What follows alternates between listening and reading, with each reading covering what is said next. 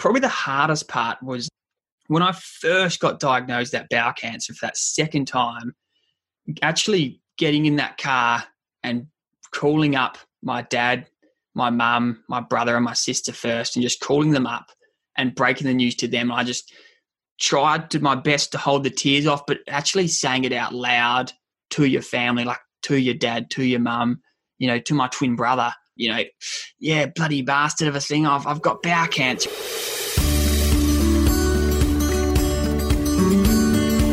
Hello and welcome to the 25 Stay Alive podcast, an inspiring, real and raw conversation with Hugo and Willie, two army mates and cancer survivors who are passionate in helping the lives of other young men and women.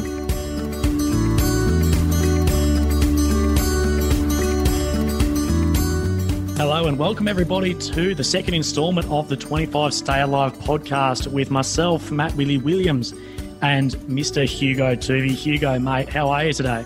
Good, thanks, Willie. As always, it's awesome to be here and loving chatting to you, mate. And I'm really looking forward to chatting to you. Someone I look up to and someone who's, beaten the disease I'm fighting at the moment. Beaten it not once, but he's beaten it twice. And that's just incredible, mate. It has been interesting ride for me, unfortunately, but we'll talk about that shortly. But it was great talking to you and hearing about your story last week. And for those listening who didn't catch it, it's all in our podcast there. So definitely give that a listen because it was one of the most inspiring interviews or stories that I've definitely been a part of. Just to touch on with my one before, I'm currently undergoing treatment and, similarly to what Hugo's been through, but, Hugo's really smashed cancer. And although you might have thought it was a hard fight, at least you're not the cancer you had because that's been gone and dead now. Yeah, hopefully I'm definitely on the home stretch and I know how strong you are. And Willie is undergoing his 10th round of chemotherapy, which is just bloody unreal. And all the positive bloody energy to you, mate, for hopefully as good a week as it can be for you, mate. Now, before we get stuck into the whole sort of cancer sort of talk and what you've already smashed out, see that you're born and raised in what I'd say is the best city in Australia, being Adelaide. Easily the best city, mate. Adelaide, born and raised, and it is my hometown, and I'll always call Adelaide home. And yes, I was born and raised there and did my schooling there, and it wasn't until about year 11, so I was a bit late. Unlike you, I didn't have sort of army running through my blood growing up, but I did sort of in year sort of 11 work out that it would be something I was quite interested in, and then finished school, similar to you as well, straight from school, joined the army down the officer stream. So I was listening, Willie went down the stream as a soldier, which is Kapooka, which he mentioned in his last episode, and I went down the officer stream and went down ADFA, which is the Australian Defence Force Academy, which I actually really loved my time there. And it was that perfect transition for someone like me who didn't want to get chucked straight into the deep end. And it had that mixture of university study, and I studied a Bachelor of Business, but also a bit of army training in those 3 years as well. Yeah, so you were at ADFA from 2010 until 2013-ish? Yeah, so graduated in 2012 and then commenced RMC, Royal Military College Duntroon in 2013 for my final 12 months of army training. Yeah, and you would have been 21 at the time, so you're still a young fella, in a very sort of grown-up world, I'll say, at RMC, an incredibly challenging time. Yes, no, definitely, mate. And I've never been the fittest guy in the world, but I've always had that mentality of always wanting to finish something. And I, all through ADFA and RMC, I had that same mentality. And it was definitely a full-on 12 months at Duntroon. And I was only 21, but it was some of the hardest times of my life, but also definitely some of the most rewarding times. Oh, for sure. And although I haven't done RMC, I can relate to that. Sort of not being the fittest guy in the world, but being mentally tough and the want to finish something, and you can pretty much get through in life and especially in defence. Exactly right. And the best part about Duntroon is that it's something that every officer has to go through. So you all share that similar, I guess, training. And it doesn't matter if you want to be special forces or if you want to be an infantry officer or if you want to be a signaller or if you want to go down the logistics path, which I did. Everyone does that same unified training for either 12 months or 18 months at Duntroon, which I think is quite special. And something I'll sort of touch on here is I think a lot of people who aren't sort of defence have a bit of a thing that everyone is sort of frontline combat soldier like myself. But you need to understand that's only a tiny percentage of defence, and that there's a whole sort of logistic behind that, which Hugo's part of. And although I might be out in the middle of Afghan or out in the middle of in the field somewhere, I still need to get fed and, bullets to me and everything. So I chose the logistics stream. When I say I chose that, just before you graduate, you choose what stream you want to go down. And I have always been very interested in business, and that's what I studied at uni or at ADFA. And I went down that logistics stream, which was more specifically called RAOC, which is Ordnance Corps. And for those listening who aren't Army-centric, it's basically, Willie kind of summarised it well. Picture, Willie over in Afghanistan, crew commander. It's all about coordinating that those who are on the front line or those who are conducting those offensive operations, they get their fuel, they get their water, they get their food, they get all their support, I suppose, for the operations. Yeah, and it's sort of the behind-the-scenes work that you actually don't see that goes into, some of the guys, and I'll say sort of like myself and the infantry and the combat corps, get a lot of the glory, but without the guys behind the scenes, nothing would be happening at all. And RMC, although I've never done it, I can only really imagine how challenging and how hard it is. But you had another big battle come up for you while you were there. I did, mate, unfortunately. And RMC, up to that point, was definitely the hardest, I suppose, part of my life that thus far, I suppose, as far as the mental and physical component goes of the training. And it wasn't until June 18th, and I know that day very well. So June 18th, 2013, so I was only 21 at the time, and I had 6 months left before I graduated as a young lieutenant in the Australian Army. And I remember calling my dad up and just wishing him happy birthday, because that's his birthday, June 18th. And on a completely unrelated side note, I said to him, "Look, Dad, I've got this weird little lump in my right testicle that I've been putting off for a while." And then it kind of went from there. Sort of touch on that. I'm really glad, that you're comfortable enough to, and speak to your father or speak to a GP about that, as there is a bit of a stigma around, especially, your testicles and genitals of people in general, and talking about issues. And sort of what did your father come back with? Well, he kind of just said, "Look, mate, you probably just go get it checked out. Like, what's the big deal?" And looking back on it, I don't know. Like, I kind of go, shit, what is the big deal? And that's what I'm so passionate about. And I'm so strong in getting young men, especially, to just change that stigma to there's no shame in seeking help. And for sure, with the lads listening here, we've all got balls. It's not a rare thing to have. So, get checked. Don't be stupid. It's something. If there's something wrong, then there's something wrong. You need to go get checked up. Now, when did you seek professional advice after sort of realizing that something is wrong? So that day, I basically said, "Actually, I'm a bloody idiot. What am I doing? Like, this is my health I'm playing with. Shit, how hard is it?" And I wandered across to the Army GP and just awkwardly told him, and he dropped down my ducks and had a little feel around, which they do with things like that, and basically said, "Look, mate, it's probably nothing, but we'll send you off for an ultrasound, straight away, just to make sure." And basically, that's what happened. I went off for an ultrasound, and I kind of knew something wasn't necessarily right. And I think you touched on this offline or in your previous episode, when you kind of know from the reaction from the person giving the scan or the ultrasound that they're not medically allowed to tell you what's wrong, but you can kind of just gauge from their facial expressions that something probably isn't up. And I'll just sort of touch on something as well. I know for you, me, or anyone, a doctor, having a feel around your testicles might be uncomfortable, but you've got to remember that doctors do that every single day, and they have their best intentions is to make sure that you're healthy. They don't find it uncomfortable at all. It's just sort of your own mind who does that, and that's why the stigma needs to change. Now, You said that the nurse, was it doing the ultrasound, had a bit of a reaction. I had very similar to that. And at that point, were you scared of what was happening or moving on? I think I more just didn't want to accept the potential reality of what it could have been. Everyone knows Dr. Google all too well, and basically can tell you've got 2 hours to live sometimes if you're searching for these things. So I kind of just didn't really want to accept it, and I kind of tried to went on with my day, and it wasn't until I got that call back from the Army GP within a couple of hours, kind of saying, "Look, mate," he didn't say anything on the phone. All he said was, "I've got you an appointment with a urologist this afternoon or that afternoon to go through the results." And when you get a call from a specialist or to see a specialist that day, something's probably not right. Just excuse my sort of lack of knowing here. I know with my tumour, the doctor, he thought he knew what it was. He gave me, well, it ended up being the correct terms. But with the scan you got, could they tell you on the spot that it's cancerous, or was it just a sort of a black spot on it? I had to go and get a biopsy, and then that had to get sent away and checked. But I'm just wondering if it's the same sort of thing with your cancer. It is similar in the fact, mate, that they actually can't tell. And there are cases of people having this type of having testicular cancer and having their testicle removed, but not actually being testicular cancer. But that's very rare. So generally speaking, the urologist basically said to me when I walked in there, mate, you've got testicular cancer, because he was that confident based off the ultrasound and where it was located. But he said, look, to be 100% sure and to confirm, we have to do a biopsy, and to do a biopsy, they have to remove your whole testicle. I was kind of a bit confronted when he out of nowhere said, mate, not only do you have testicular cancer at 21, but we're also going to rip out one of your testicles as well.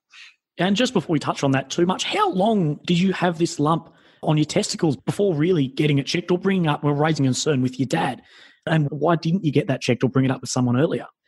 Look, looking back on it, man, I think honestly, it could have been anywhere from 6 months. And I look back at that now and go, that would have caused a lot less bloody heartache and a lot easier journey if I'd just bloody gone to the doctor when I noticed it. But I think, to answer your question, I think I was just like most naive 21-year-olds, to be honest. I think you think you're invincible.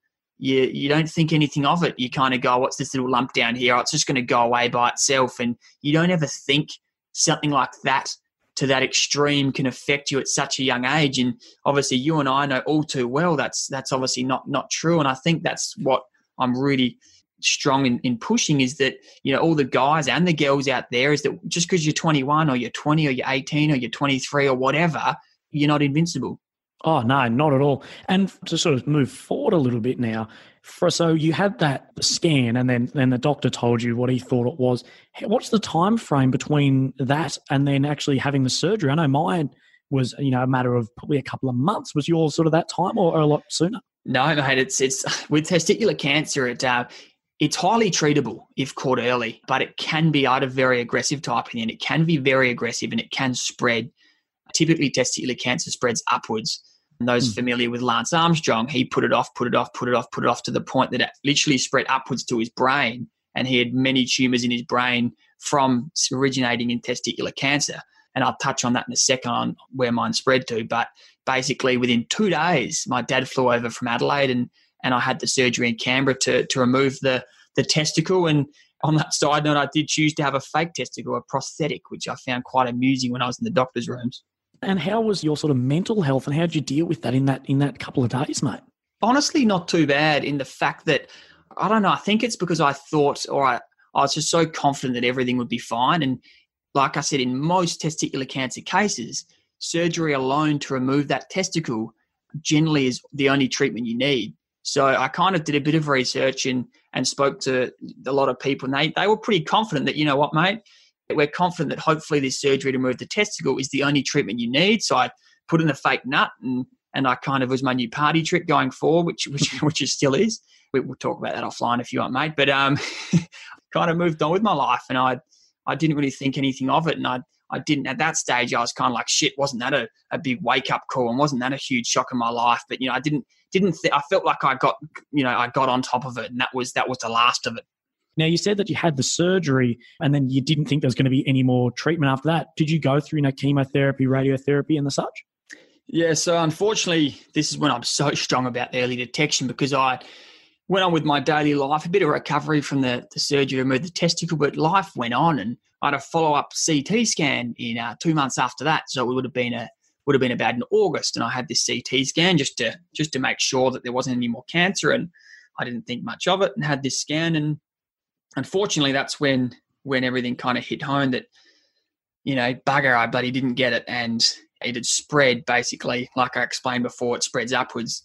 The CT scan showed that my majority of my abdominal lymph nodes had cancerous cells in them, and it had spread all through my abdominal region. And I'm sure that's a massive kick in the guts for you. And how did you sort of feel mentally and emotionally from that, thinking, you're an optimistic bloke, thinking, oh, fuck it, I've already beaten, testicular cancer, and then you've got this, that there's something else there. Yeah, and that was that was such a difficult part to think. I knew then that it was serious because anytime cancer spreads, you know that it's a whole different kettle of fish than when you just get it early. And that's when he basically said, look, your treatment options are made. You need to have some chemotherapy. At this stage, I was 21 and I only had literally a couple months left to graduate after 4 years of arduous army training as an officer in the army, and to be told that, you know, mate, you got to commence chemo. So I basically put chemo off for 2 months, which they said it didn't affect anything. So what it meant is I could graduate with all my class of 2013 and graduate as a lieutenant in the army. And my parents flew from Adelaide and watched me graduate. And it was a hugely proud moment in my life, but it was a bittersweet feeling because on one hand, I was about to graduate. I just had graduated as a lieutenant in the Australian Army. But on the other hand, when all my mates are going around Australia to continue their long army careers, I was about to endure intensive chemotherapy, and I did undertake that as little as 6 days after I graduated as a lieutenant. Generally handled the effects of chemo okay, but it still really hit me for 6, and I lost all my hair and lost a lot of weight, and I was very pale and sick, and it was pretty difficult because I'd look at myself in the mirror and it was just this bloody, you know, pale, bald, bloody cancer guy, and he was 21 and it was 22 at that stage, and it was pretty difficult. But I then had an extra round because of some complications with one of the chemo drugs. But overall, it was about 4 months. I guess I had to have a follow-up CT scan to see if the chemo had done its job. And had the chemo done its job, or did you then require another surgery to get rid of those lymph nodes? I had the scan and I was pretty positive and hoping the bloody chemo had done its job, and had the CT scan, and it had showed there was still some signs of cancer in the abdominal region, which is very uncommon, but it can happen. And I just fell into that unfortunate minority. And I then had to have what was called a retroperitoneal lymph node dissection, which, to put it in simple terms, it was an 8-hour operation to basically remove all my abdominal lymph nodes in my stomach. And it's a pretty invasive operation. And to put in perspective, the surgeon had only done one of those operations in the previous 2 years. So it's not something they do all the time. And so was that classified in remission after that surgery? Yeah, so basically once I had the surgery and I recovered from all of that, then you had the follow-up CT scan, which finally did show that, you know, after all the chemo, the surgery, the initial surgery to remove the testicle, I was finally in remission, which was awesome. And from then it was literally like get yourself back on your feet and recover and all this type of stuff. And then it was basically 6-month scans for the next sort of 5 years. And that was kind of my life. And we touched on how supportive and how one big family the Army is. And to this day, I couldn't be more supportive of the fact that through this whole time, they kind of just said, mate, you take the time you need, you recover, and they look after your family and myself. And it was just amazing. And I had basically the next 2 years or year and a bit to really just recover from those major operations and the adverse side effects from chemotherapy. And to sort of touch on your point there, and I'm going through my cancer treatment at the moment, the Army being, you know, one big family has changed a lot of perspectives I had about the Army and the medical system, that it does really work and it's fantastic. And people that, you know, are commanders and bosses of me to really, you know, sort of remove that rank slide for the time with me and, you know, really help me and support me, and not only me and myself, but my family through, you know, incredibly hard times. So, and then you got back, you got medically upgraded, you're in working, and then, you know, massive congratulations, you got promoted to being a captain in the ADF, which is no small feat for anyone, especially someone who's just said sort of fuck cancer to testicular cancer.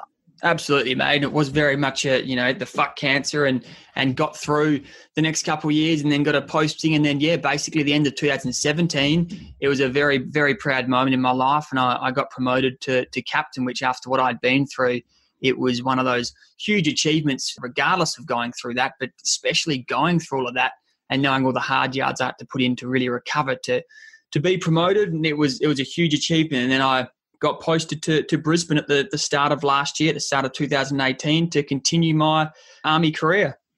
And sort of knowing your story a bit more, sort of just after that, in June, you had 5-yearly CT scan. So that was my 5-yearly scan for testicular cancer. And for a lot of those cancer survivors listening, or having had family go through cancer, when you hit that 5-year milestone of being in complete remission, it's a huge milestone, because basically it means that, okay, statistics will say that you are or very, very, very unlikely to have a relapse in this cancer, and you're officially in complete remission. So I remember having a cheers to my partner, Amber, and calling my parents and my family. It was just a proud moment. And after what I'd been through and living in Brisbane and really doing well at work, it was probably the happiest I'd been for a long time. And I was just ready to just excel and move on. And, you know, life had the whole army career, my whole life in front of me. But unfortunately, when my story takes a bit of an unexpected turn, is that feeling I had only lasted for about 2 months until I got some bad news. Yeah, so do you want to touch on sort of what happened next with some sort of bowel issues and some discomfort you had? Yeah, so I've always had a bit of discomfort in my bowel, but it's always just been mild. It's been a bit of sort of mild ulcerative colitis or a bit of bowel disease, but it's been nothing that's ever impacted my daily life. And because of that, though, I have a colonoscopy every 2 to 3 years, and it just so happened to be I was due for a colonoscopy later on in 2018. But before that colonoscopy, I started just getting a bit of discomfort, more than usual. And it just, I suppose the silver lining in this is what I had learnt from my testicular cancer and not putting off bloody old mate, stupid young 21-year-old Hugo with a lump on his testicle. I thought, no, I'm getting on top of this. So I went straight off to my gastroenterologist and said, I've got these symptoms. Can I go off for a colonoscopy? And he kind of said, look, mate, you're not due for another couple of months. And I said, look, I'd really like to have one now. And look, I don't know what it was. Maybe it was just me trusting my gut, no pun intended, but it was lucky I did trust my gut because it basically saved my life. It surely did, mate. I'm really glad, though, you pronounced gastroenterologist in that. I was looking at how it's written. I'm like, oh, God, I don't know if I can I don't know if I can pronounce that one. And then, you know, he did that colonoscopy. And what did they find from there? Unfortunately, I got that all too familiar call from the doctor's room again, only a couple of days after, basically saying, hey, mate, you are the reception, and the doctor, your gastroenterologist, wants to see you that afternoon to go through the results. And I straight away, I just had this sinking feeling of going, fuck's sake, like what is it this time? And I then went back on Dr. Google, and of course it told me the worst, and I had 2 hours to live again. But ultimately I thought, fucking hell, what is this? And told my partner, and then we went to the appointment together that afternoon. And to sort of touch on something there too, anyone who has sort of a problem that they're sort of wondering about, don't go to Google, go to an actual doctor and ask, because it will just tell you a complete wrong thing. It'll freak you out. And, 9 times out of 10, it'll be a lot better than it actually is. So you went along to this appointment with your lovely partner, and sort of how did she take it at the time? Well, we discussed it afterwards, looking back on it, and we both tried to put on this big brave face. And I remember I was kind of joking around in the waiting room reading bloody New Idea or whatever I was reading. But you could just tell we both had that bit of awkwardness to us. And I felt sick, like physically sick, because I just kind of was so apprehensive of what was going to come. And then I thought she was handling it quite well, but then she later told me she was completely the same. She felt physically sick as well. So we kind of both were trying to make each other happy, but really we were both quite worried about what the doctor was going to say. Oh, mate, for sure. I'd like to say that I can't relate, but sadly I can relate all too well to that sort of feeling. So you get in and you see the doctor. Was he a surgeon or just a GP at the time? So this was my gastroenterologist, and okay, yeah. Yeah, basically we walked in and I could tell straight away his face. I'm like, shit, this isn't good. And walked in and sat down next to Amber, and it was kind of deja vu from 5 years ago with my testicular cancer. But this time he turned the screen around and said, mate, the biopsy came back from the colonoscopy we took, and you've got bowel cancer. So it was... oh, you poor bastard. No, it literally was like a punch in the guts. And it was kind of like, I remember sitting there going, are you fucking serious? Excuse my French, but I think I even may have said that. It was kind of like, seriously? And I even said to him, I said, are you sure you've got the right person? I said, I've just had a clear CT scan for testicular cancer. I was cancer free. And then he kind of said, look, mate, I'm sorry. And I had so many questions and this, that, and the other. And I'm kind of like, all right, let's do this. Let's zap it with some radiation. Let's smash this with a round of chemo. Let's do this, doc. And I was kind of almost pumped up to really just smash this out. But then he kind of said, look, mate, unfortunately, the only option is to have your bowel removed. And when he said that, I was like, what?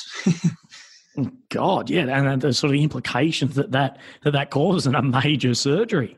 Yeah, exactly. And that's what I was so scared about. As soon as he said that and he started talking about colostomy bags or stomas, I was only 26 and I was just like, shit, I don't want to live the rest of my life with a bloody poo bag on me. And I know a lot of people out there that live normal lives with it. That's fine. But at that point in time, I was just so anxious about it.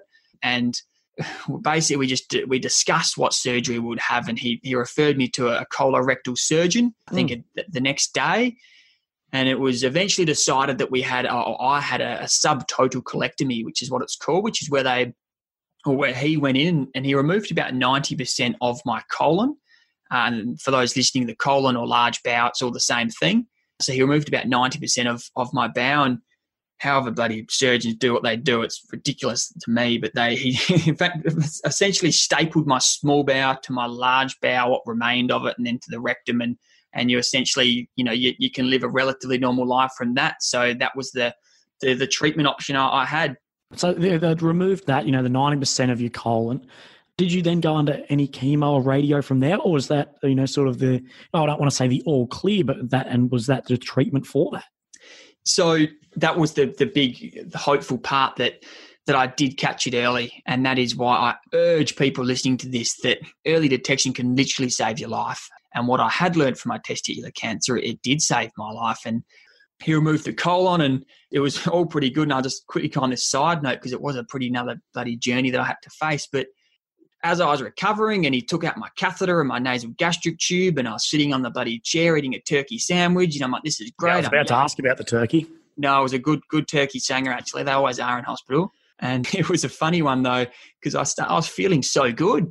And this was after 3 days after this major operation. And I'm like, this is great. And the doctor's like, oh, look at this guy. He's recovering well. And anyway, I started going downhill at a very rapid rate. And I've had a bit of pain in my short life. But, gee, this was the most excruciating pain I have ever had. And I remember they were literally injecting morphine straight into my stomach and I couldn't feel any relief from the pain. And it was excruciating. And they eventually called the bloody code blue button or whatever the bloody nurse's emergency button in and everyone got around and this was a Saturday and they're like, shit, this guy's going downhill quick. And anyway, set me off for a scan and it was all pretty full on. And I was so seduced from all the medication. I didn't really know what was happening. And anyway, my surgeon rushed in had his day off and he saw the results from the CT scan. He said, we're going to get this guy for surgery straight away, emergency surgery. And they had to shove the catheter back in and shove the nasal gastric tube back down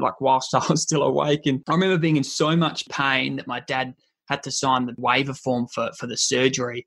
And on that form, it had that there was a possibility that, I might not wake up from this surgery because it was such a full-on emergency operation. And anyway, what actually happened is because I've been opened up about 6 times now through my abdominal region, there was so much scar tissue. It was like a spider web. So the remaining bowel twisted or somehow so badly kinked around each other that it completely was blocking up my entire bowel.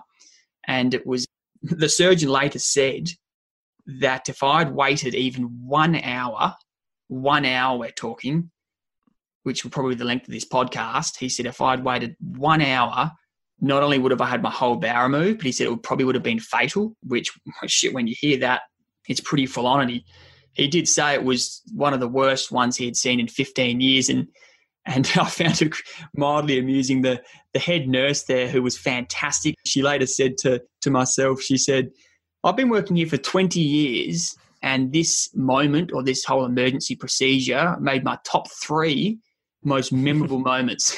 And I remember thinking to myself, it's not exactly a list you want to make, but I thought, I made it anyway, so I can tick that off my list. And basically from there, spent the next 3 weeks in probably the darkest days of my life, recovering from this second operation in hospital. It was a tough time, I tell you that, but it was, yeah. Yeah, well, I think put me off turkey sangers for a while. So, and then that bowel cancer, you've moved, on through that. I just sort of want to touch on it, as you said, you're in quite a dark place. You'd lost a lot of weight. You've been through, you've beat one cancer once and then another one to come back. Can you just sort of go forward for me of sort of how you dealt with after that, how you struggled with the mental side of it and the emotional part? Looking back on it, it took me some time to really admit that I was I definitely was depressed, especially being in hospital, because there was just no improvement. I was losing so much weight. I physically couldn't drink or eat for a few weeks. I just had to wait for my stomach to wake up, and every day the doctor would come in and it would be the same news, see you tomorrow. And, my family would come visit me, and Amber would be there by my side every day, and she'd be trying to help me set my laptop up, and just really, I kind of felt at the time I just put on this brave face because I just didn't want to seem vulnerable in front of my family, because I just felt like I needed to be strong, because then otherwise how are they going to go? And it wasn't until kind of Amber would leave at night, say 9 o'clock each night, and she would kiss me goodbye, and I'd be like, all right, bye, I'm pretending I'm watching a movie. And I then really, like most nights, I would then just I'd burst into tears really, and I just kind of feel so alone and so vulnerable, because it was just a time in my life where I just thought, going to this again for a second time, not knowing the future or the outcome from it either. And it was just such a down time for me.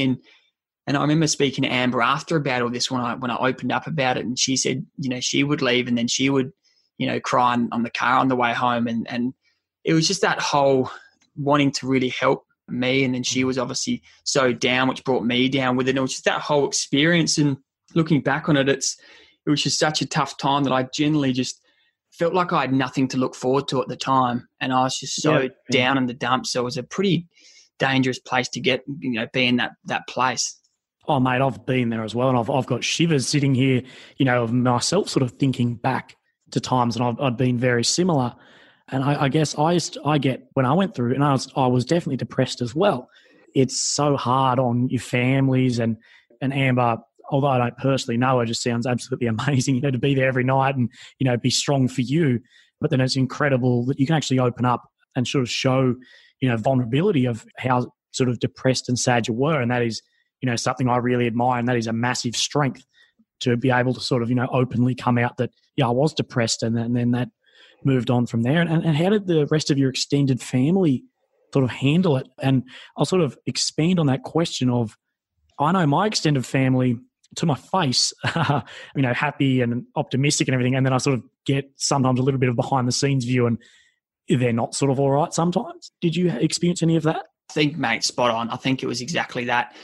Look, my family's so supportive. My mum, my dad, my twin brother, my sister, and all my extended family, and all Amber's family and stuff, which is fantastic. I'm so lucky to have such a supportive family. But it was difficult. Probably the hardest part was when I first got diagnosed that bowel cancer for that second time, actually getting in that car and calling up my dad, my mum, my brother, and my sister first, and just calling them up and breaking the news to them. I just tried to my best to hold the tears off, but actually saying it out loud to your family, like to your dad, to your mum, to my twin brother, yeah, bloody bastard of a thing. I've got bowel cancer, and you try and kind of play it down a bit, but then you kind of just, you feel almost they're kind of holding off tears, and they're trying to be strong for you, and then you're trying to be strong for them. But, I've got no doubt as soon as that phone call's you hang up from the phone, I then would burst into tears, and no doubt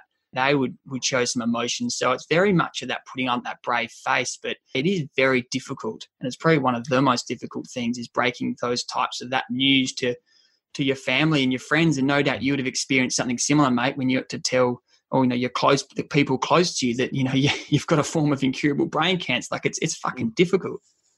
Oh, mate, and I guess I get, and I guess you'd feel the same, a fair bit of sort of a selfishness feel that you're like, fuck, everyone's here for me, everyone's creating around me, I'm the one causing the pain for my family and my friends, all my loved ones, I'm the one putting them in this much pain, blah, blah, blah, and I get a bit depressed about that, and I'm sure you'd feel the same, and we'll expand in further podcasts about, dealing with the mental health side of, I just want to sort of ask now, here and now, as today, how is your health? So it's not too bad, mate. So it's only really been, what are we now, sort of February, and I got discharged from hospital in September. So, but overall, I'm in a pretty good way mentally, which is good. You still have your ups and down days, but overall, my mental side's a shit ton better than it was, which is great because you really learn a lot about yourself. And I think being open and sharing a story like you've already recently touched on, mate, it is good mental healing, and I've definitely found that. As far as my physical health, though, it is an ongoing battle. I'm going to say that because I didn't have my whole bowel removed, which meant I avoided the colostomy bag.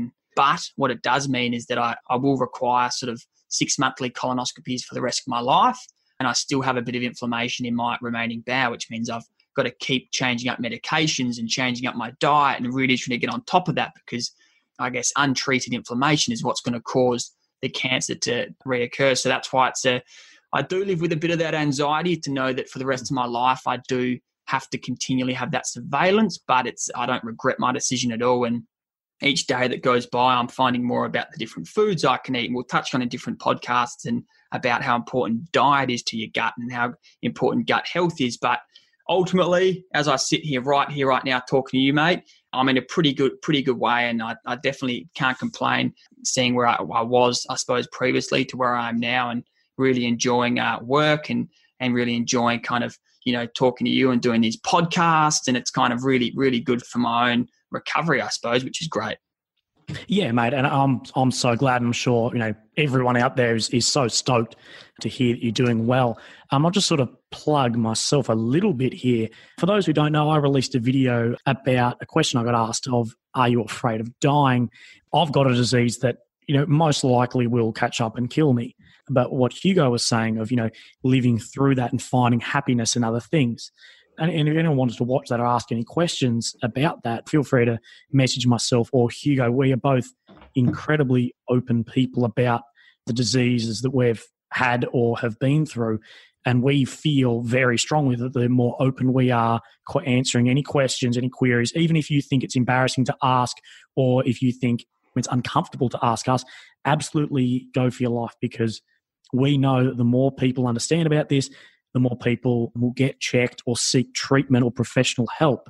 That being either if it's professional physical health or mental health help, that how brilliant that can actually be. Now, just to sort of wrap up the podcast a bit here, we'll finish on a really happy note, as this has been a very in-depth and, I won't say a sad, but it is a pretty heavy topic to talk about. Is there something sort of this week that's really made you happy and a positive? Yes, to finish on a happy note or a positive note, the big one would be, mate, is that I've recently just given a presentation in front of about 250 people and really just sharing my story. And you can be quite vulnerable, but the positive or happy part about this is that received a few messages since really being open and sharing my story about people saying that because of hearing my story or because of reading about this and the importance of early detection, they've actually gone and been proactive to see a doctor. And I think that's fantastic. And the number one happiest part is this wasn't necessarily this week, but I'm still going to slip it in here because it's the same theme as when I had a mum contact me to say her son had signs of testicular cancer. The son had this lump and he went off to get checked, and he did actually have testicular cancer, but he got in early and didn't require any further treatment. So when you hear these amazing stories of people reaching out to you and realizing that my story is actually helping others, it's truly amazing. And I suppose that's what it's all about. So that's kind of the big happy news for me, is really, really receiving those types of messages from people. Yeah, mate, and I can relate to that massively as well. I get a lot of messages about people sort of messaging me, going, you really helped me with, getting through a hard mental time, or have, sort of a hard physical or a mental health battle that everyone goes through at some point. And those messages, for guys like you and me, that's sort of our whole goal. Although, we don't want to seek any credit for it, but when we get a bit of feedback, it's like, you really helped. Even if it's just one person that potentially, could save their life, and it makes it sort of all worth it. Yeah, and that's sort of the end of our second installment of the 25 Stay Alive podcast with myself, Matthew Willie Williams, and Captain Hugo Tuvey. And Hughes, I'd just like to say thank you so much for having this really open chat with me. It really, really means a lot. And if you want to close us up and go from there. Yeah, no worries at all. And yeah, thanks for spending the time with me for the last, 40 minutes or so. Willie, I really appreciate it. I could speak to you for hours, and for everyone listening out there, it's never easy opening up my story. However, the reason I do it, and the reason Willie does it, and the reason for this podcast in general is to hopefully help the lives of other young men and women. And as I touched on last episode, even to just change your perspective a bit on life. So thanks, guys. Yeah, well, thank you. You've been listening to the 25 Stay Alive podcast. Subscribe on iTunes or Spotify to get fresh new weekly episodes. Follow us on Facebook and Instagram at 25 Stay Alive. And feel free to send us a message. We'd love to hear from you. See you next time.